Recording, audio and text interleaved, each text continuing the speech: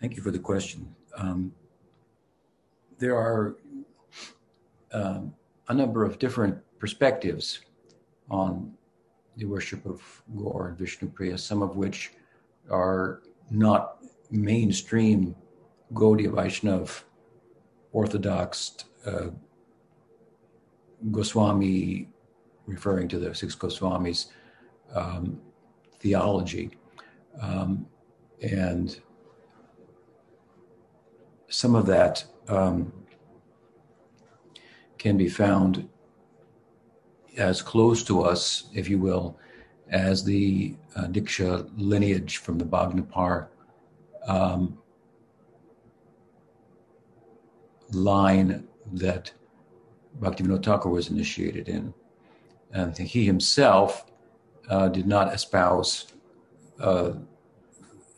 those ideas which go in the direction of what's called Gauranagar Bhav, and there are different types of that. So, for example, one type is the idea of having some swarup as a maid servant of Vishnu Priya, and worshiping Chaitanya Mahaprabhu as Manjaris serve Radha and worship Krishna. So this is not taught by Bhaktivinoda, but I bring it up because there are books out about that. There are persons from the international, devotees from the international community that was spawned by our paribar of Bhaktivinoda coming through Bhakti Siddhanta Saraswati Thakur and my Guru Maharaj, that have subsequently, gotten involved with such teachings and so forth. And I really don't choose to say much more about them other than they're not something that Bhaktivinoda Thakur himself embraced, and in fact he in some ways spoke in opposition to that type of that perspective on Gaur Vishnu Priya. But there are a fair number of devotees who have some love for Chaitanya Mahaprabhu, and they look at it like that. Now, again, it's not the orthodox position coming from the Goswamis. You won't find any teachings of theirs along these lines in Bhaktivinoda Thakur, despite coming from a paribar in which those ideas are espoused. I don't necessarily, I'm not sure that Bipin Bihari Goswami espoused those, but they're there in some of the early literature, some of which was critiqued even by Bipin Bihari Goswami and questioned in his mind as to the authenticity of some of the things that are written in those texts, and suggesting that they were interpolations and so forth. Whether it refers to this particular issue, I can't say, but with regard to Bhaktivinoda himself, he did not espouse those types of ideas. Rather, instead, he taught that the worship of Gaur and Vishnu Priya is a form of worship of Chaitanya Mahaprabhu in Vaidhi Bhakti. And so it's a form of reverential love. And it would seem that there's a corresponding dimension in uppercuts, an unmanifest world, for that type of worship. And I believe, Padmanabh Maharaj, you may remember, it's been so long since I've been there, which is certainly my misfortune, but in Navadvip or in Mayapur, I'm pretty sure that Bhaktivinoda Thakur established a deity of Gaur and Vishnu Priya at the Yogapith.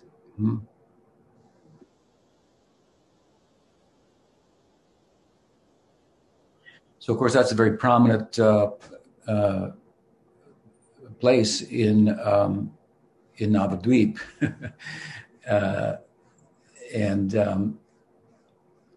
and why he did that, I never researched that. Um, um, but I think that perhaps he was looking at it as the birthplace of Chaitanya Mahaprabhu, which he was uncovering, and so the setting is it's Chaitanya Mahaprabhu's home, and I think he has the deity there of Sachi also, and there's the isn't there neem Sachi, and there's a neem tree there also, I believe, that thought to have been born under, and so forth. So so it's that was what was going on there in Bhaktivinoda Thakur's vision. So established deities correspondingly, whereas in his own place of bhajan, then he established deities of Gaur Gadadhar. So in Gaur Leela, Vishnu Priya is a expansion of Radha, perhaps analogous to Satyabhama. In Dwarka, there Krishna is with Satyabhama. There is some Aishwarya to that. It's a higher form of Vaidhi Bhakti. Maybe it could be mixed with Rag as well, but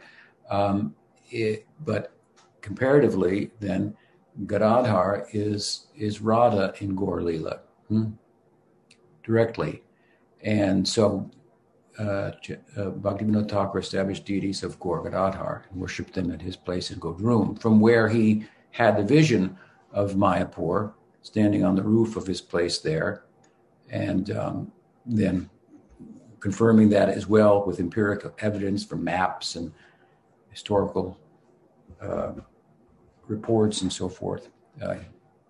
Again, he established the birthplace of Chaitanya Mahaprabhu. So in his own place, he worshipped Gaur Gadadhar, and that is the worship of Chaitanya Mahaprabhu in Madhurya Rasa in pursuit of Rag Marg instead of pursuit of the Vaidhi Marg and so reverential love.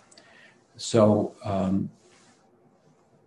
there we find, of course, Gadadhar is a fast friend of Chaitanya Mahaprabhu, always following him. In fact, Sachi made him commit to that, not that he wouldn't have otherwise, but to protect her son.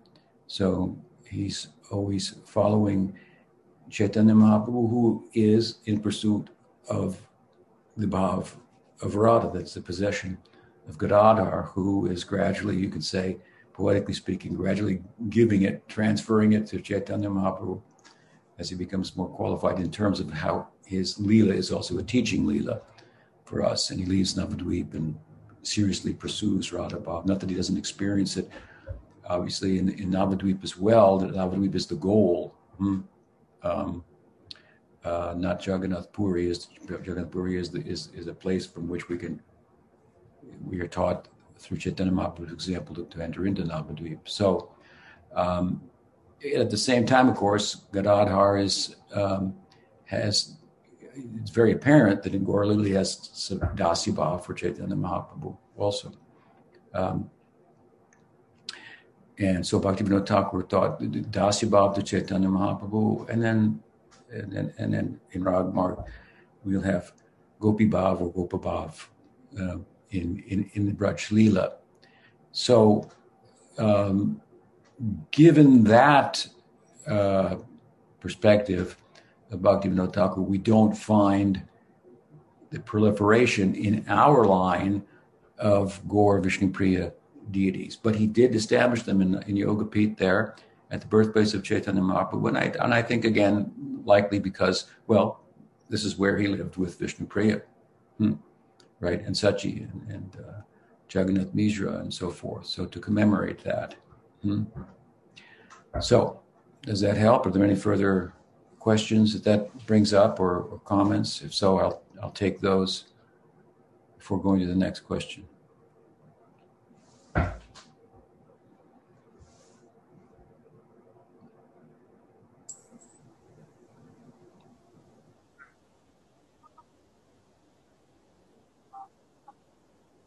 Okay. I just also would like to remind everyone on the English channel to click on the English and to mute the original audio. So you'll be able to hear the questions coming from the other side. So Uddhava, you want to unmute yourself and ask your question?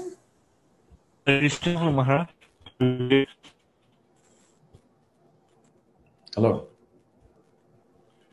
You can hear me? Yes? Yeah. Okay. I wanted to know more about the Chaturbhuja, the four manifestations, that come in 2 times, because I never hear so much information about them. About Sadhu? What their importance? The Chaturbhuja, like the Vasudeva, Sankarsana, Niruddha. Chaturvyuha. Yes. Chaturbhuja, yes. Well, the Vyuha concept is something that is very, I think, prominent in the Sri Sampradaya and in Gaudiya Sampradaya. We also find this idea, but basically, for the purpose of pastime, we find that Krishna expands himself in the spiritual world. This is outside of the avatars, which avatars are descending from the spiritual world and appearing here. So within the realm of Leela, from Goloka to Vaikuntha and everywhere in between, Krishna's there in some form or another. So in Braj, he has the need, if you will, or for the sake of Leela, Balaram is manifest. So there we find fraternal love. Krishna has almost a twin brother, is thought. And then the two together depart to Mathura, and there they take on a disposition and appearance that corresponds with the love in that area, which is different than the rural setting in Vrindavan, which is more intimate. Krishna's Kshatriya sensibilities, for example, and Balaram is the son of Vasudeva. Krishna's the son of Vasudeva and the son of Nanda. Balaram is also the son of Nanda by the measure of affection, but I'm just seeing one thing. You'll have to excuse me. I'm running out of battery, so I have to get my cord and plug it in, or we'll lose you altogether. So, commercial break here. Okay. Ernest is coming out of the milk room. He will get it, so we can continue. So in Mathura, then the Kshatriya disposition of Krishna and Balaram is manifest, and they become more princely, if you will, and there they have devotees who love them in that mood. And then when going to Dwarka, that's good, yeah, thank you. To Dwarka, I should say that the Balaram and Krishna of Mathura and Dwarka, they are sometimes referred to as Sankarshan Balaram and Vasudeva Krishna. So Vasudeva Krishna is kind of connecting him with Vasudeva and the birth in Mathura and so on, and the Kshatriya disposition and so forth. And Sankarshan Balaram. So they go to Mathura, go to Dwarka. And then in Dwarka, Krishna has sons and grandsons. He has many wives there. And those sons have a certain type of dasya bhav for him as the father. It's peculiar, but interesting. And among them, Pradyumna, sons, and Aniruddha, grandsons, are manifestations of Krishna himself, who then complete the Chaturvyuha. Chatur means four, vyuha, four expressions of divinity. And so they're there for pastimes. These are expansions for pastimes. And there are nice descriptions in the Dwarka Leela of Pradyumna, his birth, his Leela, and so forth, and also of Aniruddha. Now, these four, Krishna, Balaram, Pradyumna, and Aniruddha, they are also present in Braj. Krishna and Balaram, obviously so. As far as Pradyumna goes, there's reason to theologically to identify him with Ujjwal Saka, one of Krishna's dearest friends. And Aniruddha, I think still needs to be located, but they're fully manifest there before. But this is for pastimes. And there, Balaram is called Mool Sankarshan, so the root. Now, when Krishna manifests as Narayan in Vaikuntha, then Balaram is with him wherever he goes. So he manifests there as Mahasankarshan. And Aniruddha and Pradyumna also manifest there. So in Vaikuntha, you have these four. And then from there, of course, Narayan has a desire, despite being surrounded by muktas and absorbed in Lila, has a desire to bestow mukti upon someone, and there's no one there that needs mukti or liberation. So Mahasankarshan, expansion of Baladev, is, of course, tendering to, in this case, Narayan's desire, and thus he expands and descends in the material world as Mahavishnu. And then Aniruddha and Pradyumna come as Garbhodaksha Vishnu and Kshirodaksha Vishnu in this world as three principal avatars. They're called Purusha avatars, for presiding over the world in a macrocosmic sense, and in a microcosmic sense, the two ends of the spectrum, Mahavishnu and Kshirodaksha Vishnu.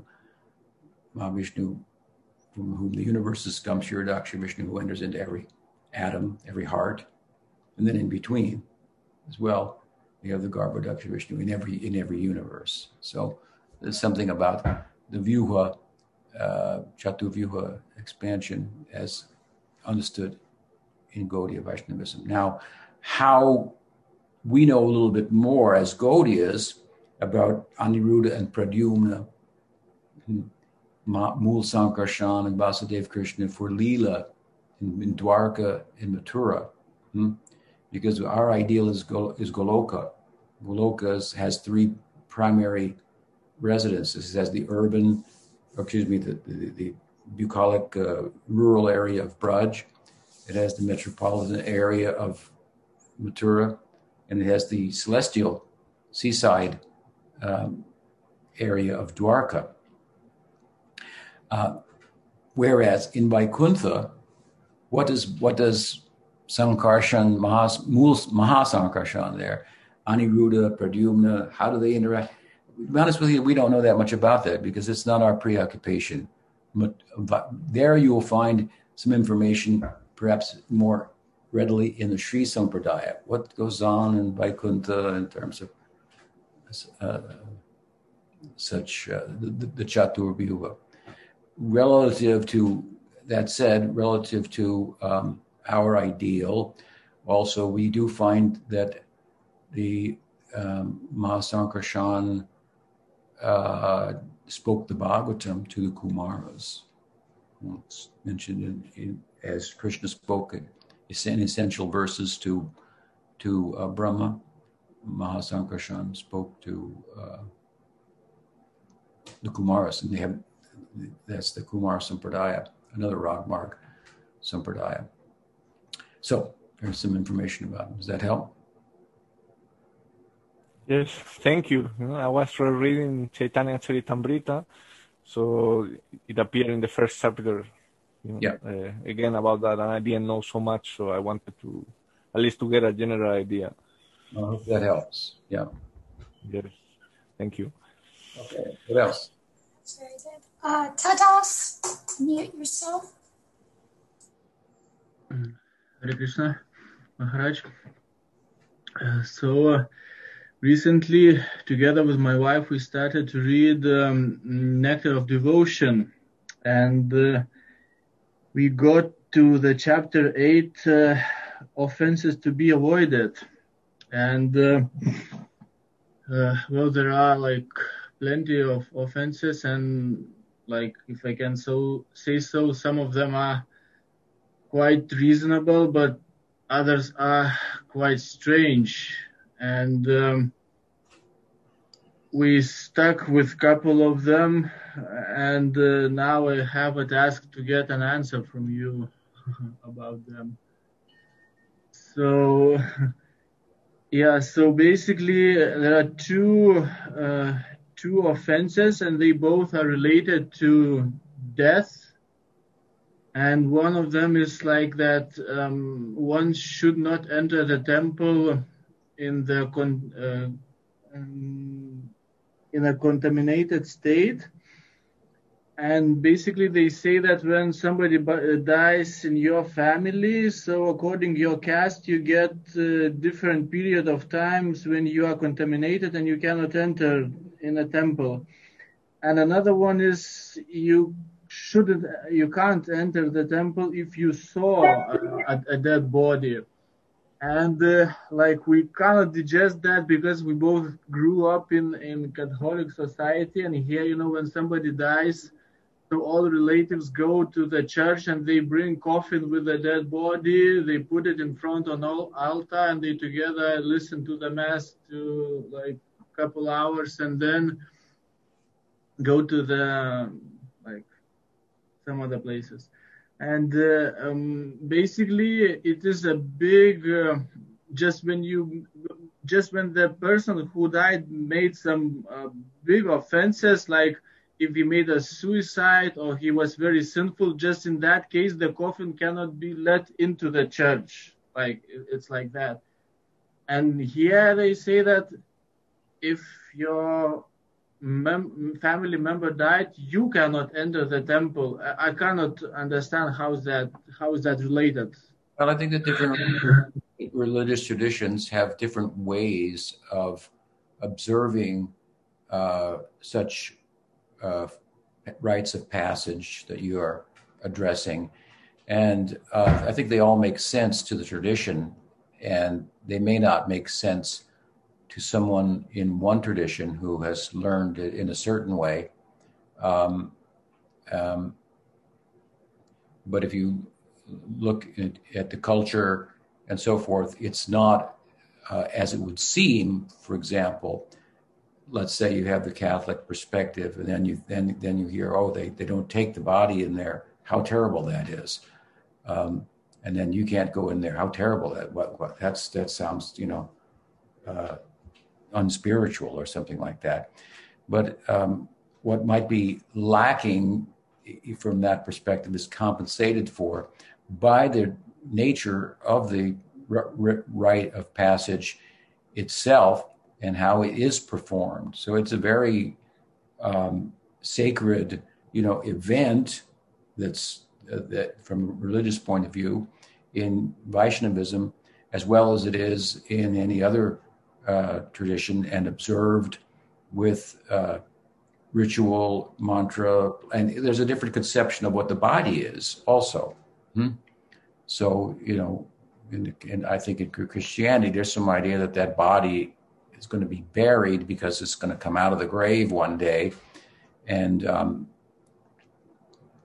at the time of the the second coming of Christ and so forth. We don't look at the body the same way. We cremate the body.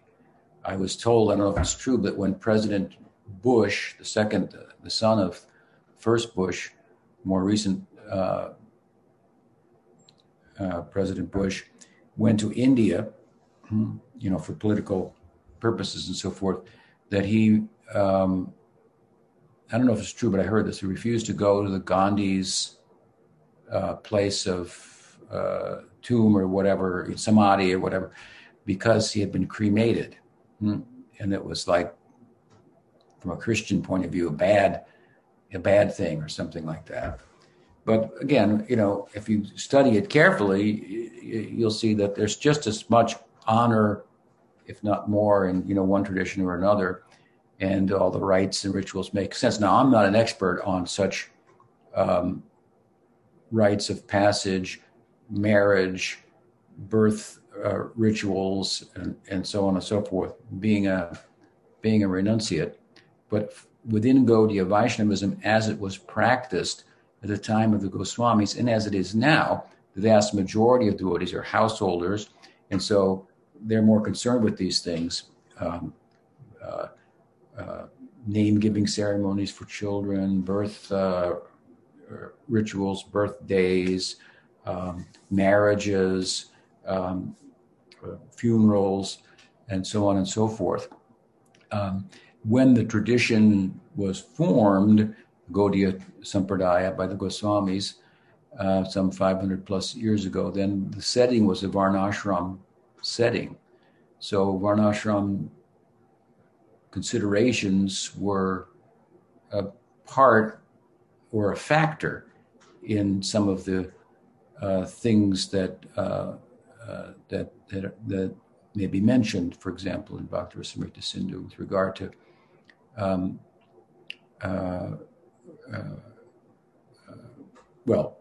as you bring up rites of passage and so forth.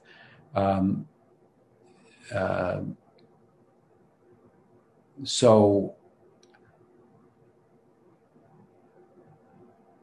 another point I think is that the realm of ritual, if you will, as I refer to the temple worship, which is somewhere in between, the material world and the spiritual world. It's a symbolic representation of the spiritual world using material ingredients, stone and wood and so on and so forth. And it has its own rules, if you will, its own language and etiquette and so forth. And it doesn't all necessarily make sense to someone who's just in the world, if you will. But it is by following that, it serves as a means to enter into the spiritual realm itself. That said, some of the rules given may not make as much sense because, again, they're given in a different culture. Like, you shouldn't wear red or blue. I think maybe those were the colors of royalty at the time. So you don't go in wearing like the royal colors because you go in as a humble servant, thinking yourself as the servant of the servant, something like that. And those colors at the time represented royalty. So things like that you'll find there. We'd have to go through all the details. But again, with regard to the body, which is a dead body, we have a different conception of what the body is, right? Than in Christianity. And so, you take it to the sacred place, it's cremated, and then there's a ritual, and it's all done, and everything. And then afterwards, you bathe. And then according to Varnashram, there again, as you're pointing out, as I said, it's in a Varnashram culture. So Rupa Goswami is relating in his dissertation there about the do's and don'ts of deity worship to the culture. And so according to the culture, then if you're in a Sudra family or a Brahmin family or a Vaishya family or Kshatriya, then there will be different number of days after the passing that having observed it, that you would wait before entering the temple and so on. How much that is applicable to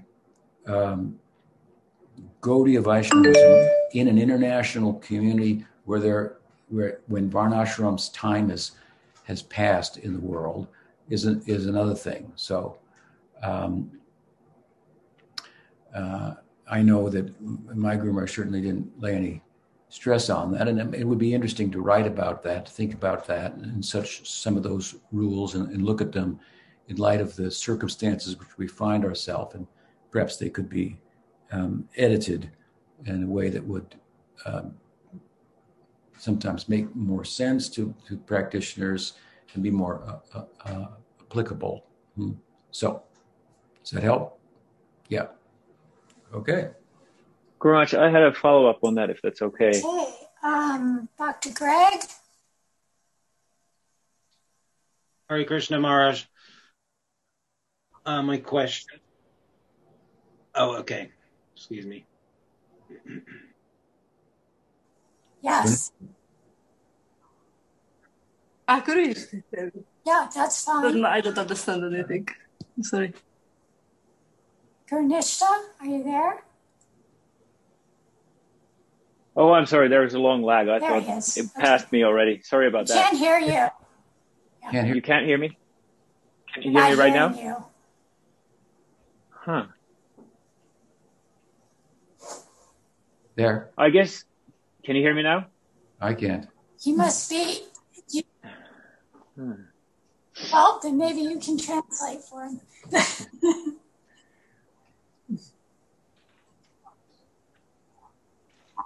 He can just come in. I'll ask directly. So my question was about the death situation. Like you can't go to a temple when somebody has died. Could it be that there's like a psychic disturbance because your mind is disturbed when somebody dies, and it's kind of like on a physical level you wouldn't make a commotion in a temple, which would cause a disturbance. You wouldn't take that psychic space. Yeah, that's a good perspective. Yeah. Did you hear that?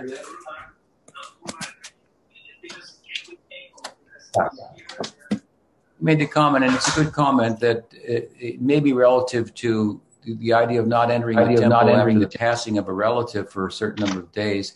It may be relative to the psychic composition or emotional state of someone who is attached to a relative, like everyone is, and they pass away, and not to bring that, so to speak, into the temple. Let that pass, and then enter and approach the deity in a calm state of mind, so to speak, composed state of. So that may be a factor in behind that rule, if you will. So, what else? Dr. Greg? Yes. Hare Krishna. My question is, who first encapsulated the tattva of our lineage with the words Achintya Beda Bed, and in which scripture did it first appear? These words first appear. There's mention of Beda Bed in Brihad Bhagavatamrita of Sanatana Goswami, but Beda Bed is not the whole idea. Achintya Beda Bed. And this term comes, I believe, from Jiva Goswami. That's what I meant to say. Yes. Thank you. Achintya Beda Bed, and that is found in his Sandarbha, Satsandarbha.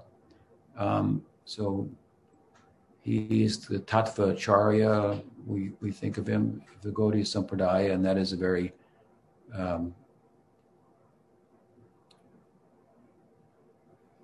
not essential is not even a good enough word, but foundational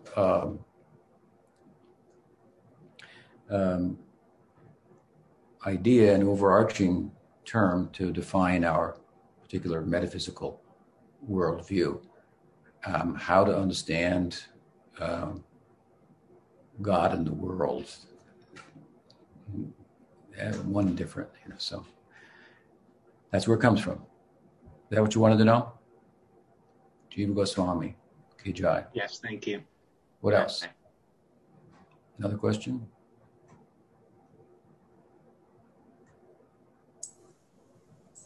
Yes, Brigu. Fine. Hare Krishna, Dandavats Guru Maharaj. I have a follow-up question to the question about death and rituals around death.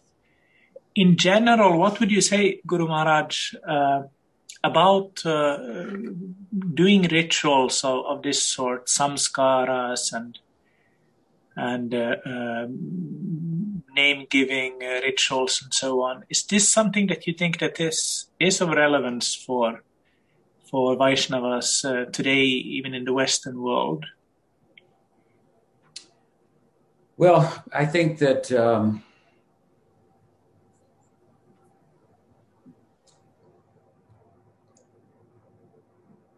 that religious people, and by religious people, I refer to the householder community whose religion is Gaudiya Vaishnavism. They're still in the world, and they're practicing Gaudiya Vaishnavism. They're not an ascetic who's left the world and for whom there are, these things aren't concerns, birth and name-giving ceremonies for children and so forth and so on. So for them, all those things are, significant events. Your children are born, your children get married, your father passes away. These are so central to household life. So the idea is, I think, to somehow to bring all of those things in the entirety of one's household or life within the fold of worshiping Krishna. So, for example, I'm sure you're aware of it. There's a book that said to be authored by Gopal Bhatta Goswami, in which he gives a way at the time for Gaudiya Vaishnavas to participate in all of those rituals, which within Varnashram would involve worshiping different gods and goddesses for this and for that, and doing it all with mantra and glorification of Vishnu. So bringing all those rites and rituals and of daily life and so forth within Gaudiya Vaishnavism. So that's kind of an example of how Gaudiya Vaishnavism in its early days did that in relation to the social religious system of the time. There wasn't no other system. So we're in a different system. We have no system. So of sorts, there's no varnashram. So the question is, how significant are those, or how vital or how important they are, and so forth.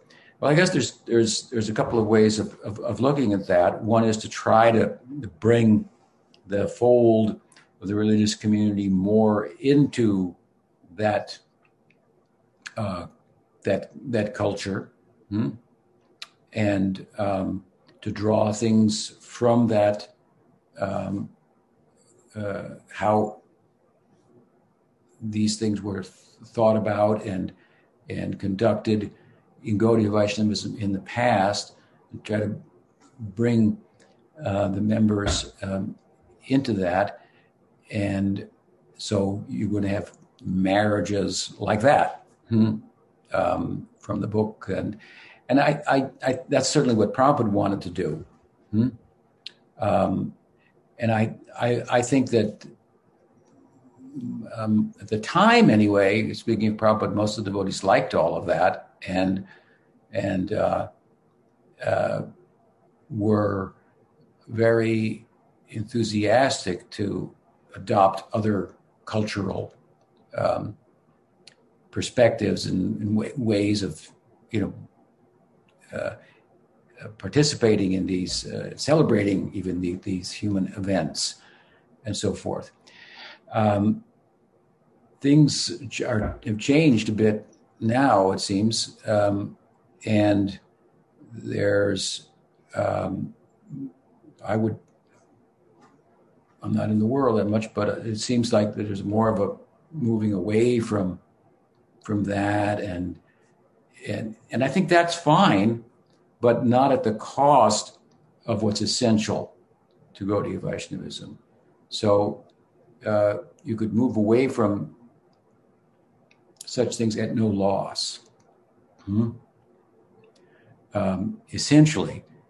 But if you, at the same time, as a result of that, are taken out to sea, so to speak, by the current of the world today, to the extent that essentials within the teaching, what constitutes a life of a sadhaka, are on the wane, that would be very unfortunate. And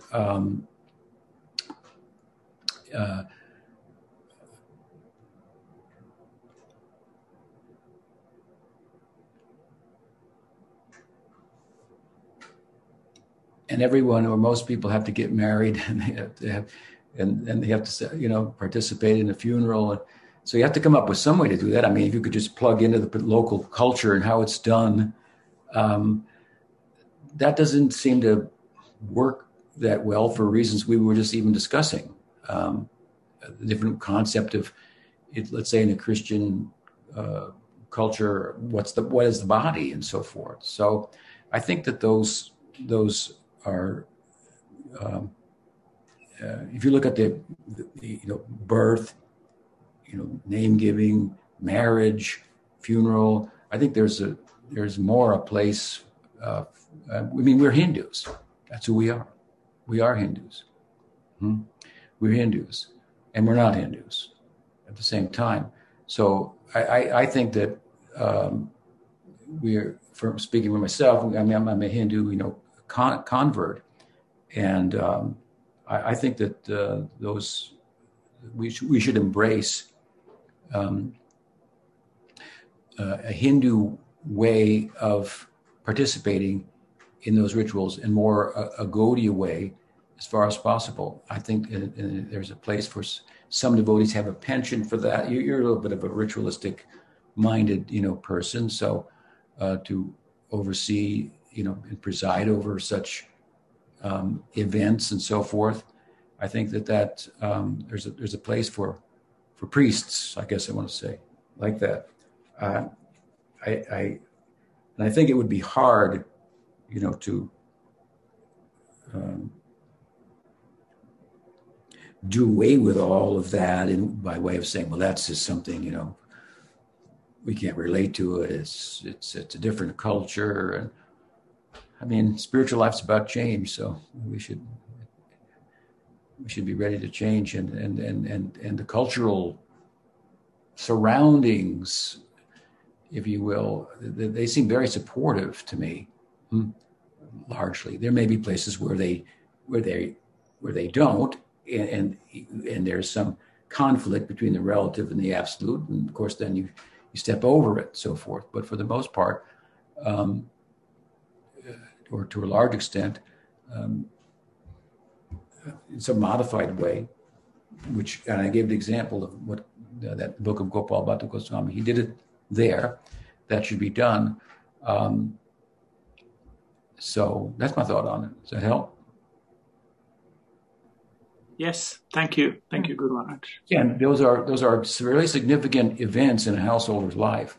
So if those events can be tied to who they are in their ideal and what they're pursuing ultimately as a transcendentalist and so forth, then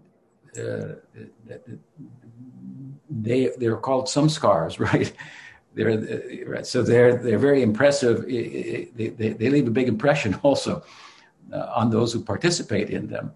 So they're like milestones in someone's life.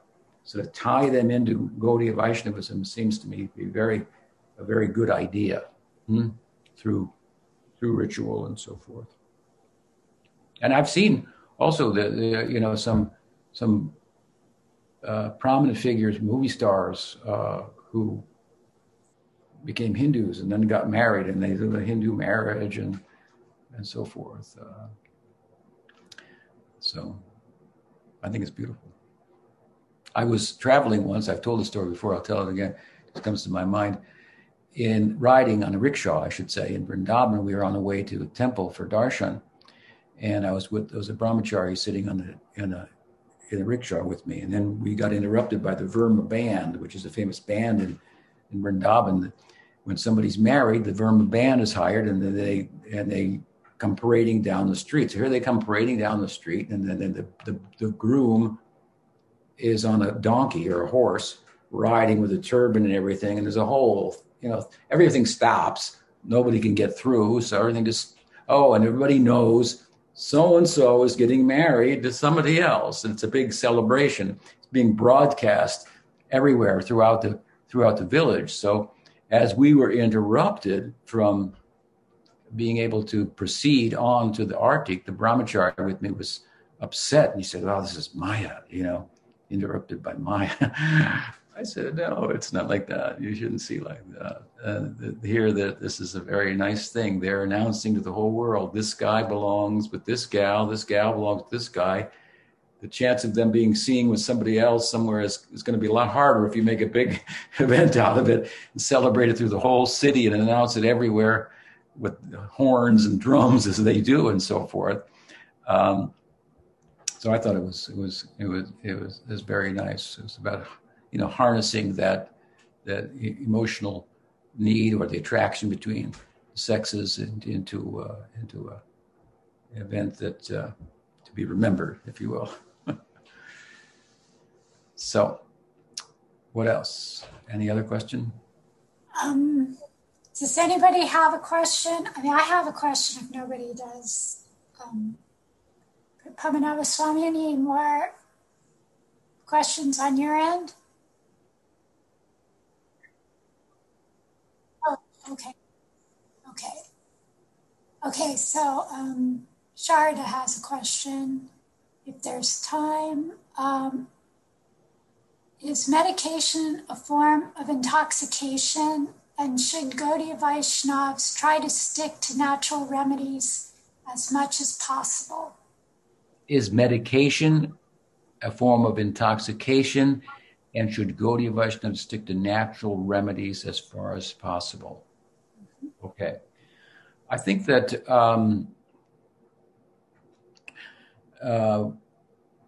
Prabhupada's view on medicine was whatever works, really. He had his own particular liking, and he was a little,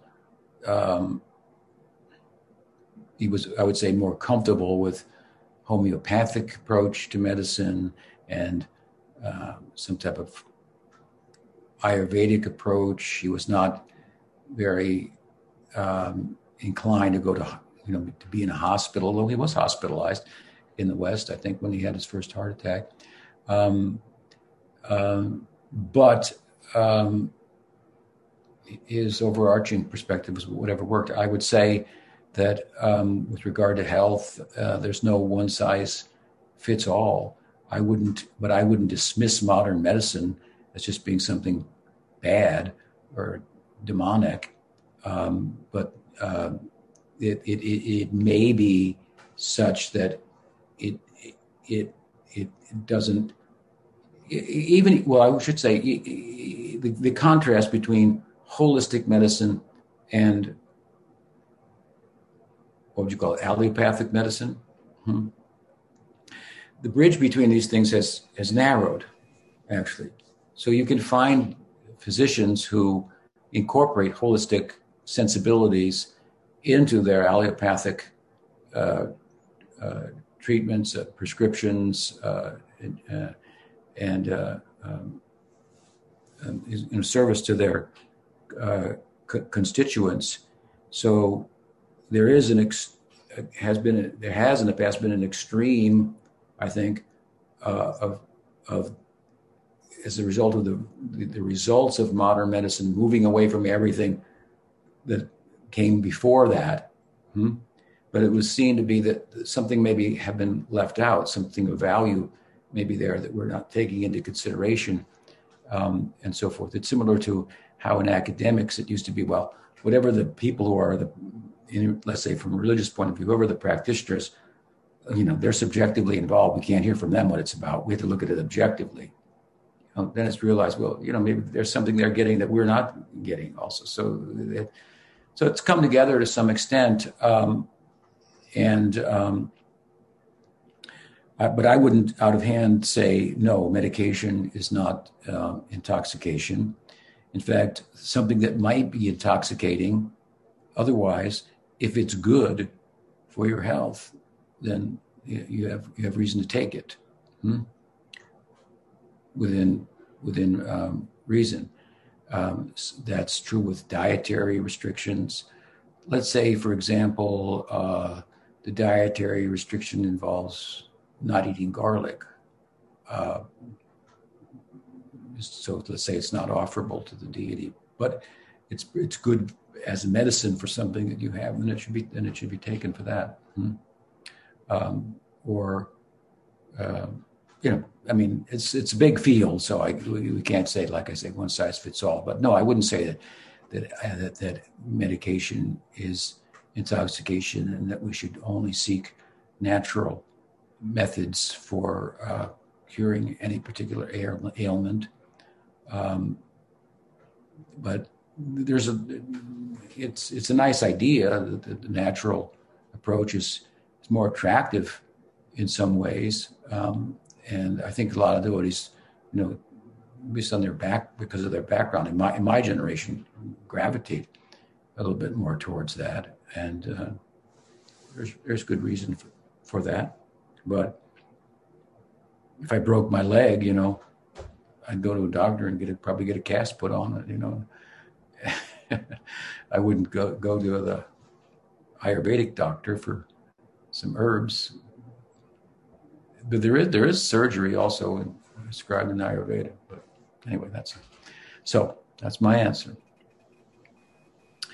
Hope that helps. Thank you, Maharaj. I think yes, it helps. I try to stick to something that I know. At least I know the ingredients, what ingredients are in what I'm taking. I think that's where I would go. Hare Krishna. Thank you. Haribol. Someone in the comments noticed my cow, so I'm introducing her. Nice to be with you all. Wonderful. So, thank you so much. I guess we'll be together on Thursday for the Nityananda Trayodasi. Gaur Bhakta Vrinda ki jai. Deva ki jai. Jai. Jai. Jai Maharaj. Thank you.